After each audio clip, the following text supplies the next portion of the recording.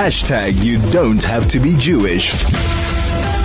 And joining me right now is Stephen Gruzd. He's the head of African Governance and Diplomacy Program at the South African Institute of International Affairs. Morning, Stephen. How are you? Hi, Kathy. It's been a tough week for all of us. Yes, it has.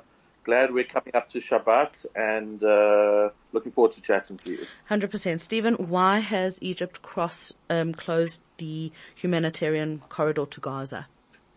So you've got to look at the geography of Gaza.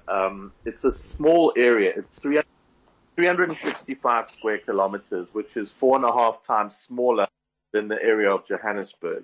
It's surrounded on two sides by Israel, and then there's on the southwestern side, it borders on Gaza, and of course the Mediterranean Sea is there. Look, I think Egypt is very reluctant to take in Gazan refugees.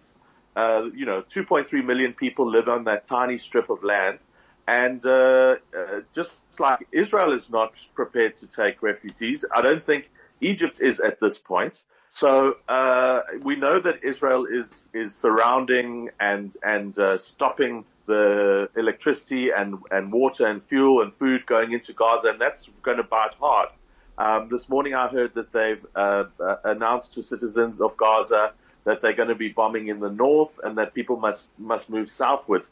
I think what might happen is that the Americans will put a lot of pressure on Egypt, and that Rafah crossing will probably be opened in the next couple of days. I assume, but it's, migrants and refugees is always a very difficult international problem, all the more so with the hard borders that are now trying to be enforced.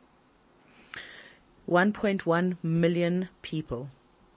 That is the warning that Israel has issued, that if you live in the north of Gaza, you have to move.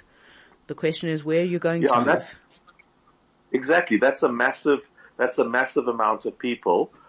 They can move to the south of the strip, but I don't think they will be very much safer there. So really, Egypt seems to be the only possible offer. Israel is certainly not going to take in millions of Gazan refugees.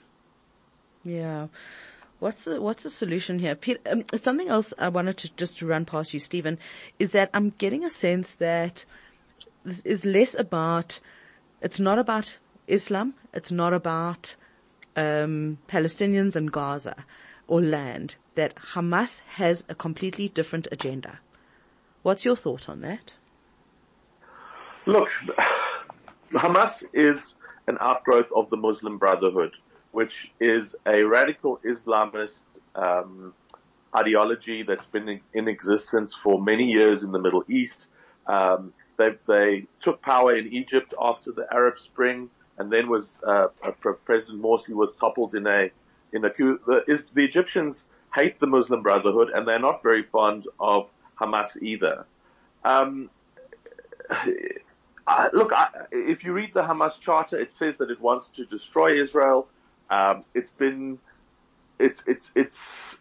is its raison d'etre. That is its ideology that's fueling it.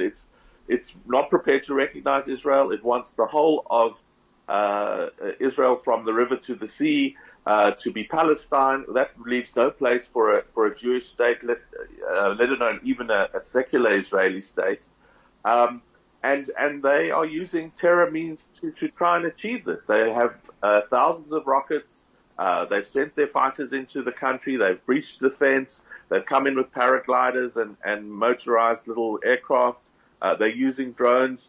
And I think what happened was that Israel was lulled into a false sense of security because they've been giving more and more permits for Gazans to come and work in Israel. And in fact, some of the terrorists that entered the Moshavim and the Kibbutzim were actually some of those workers who had gone over. So I think Israel thought that nothing was going to happen on the western flank, and that much more attention had to be given to the north and to the West Bank.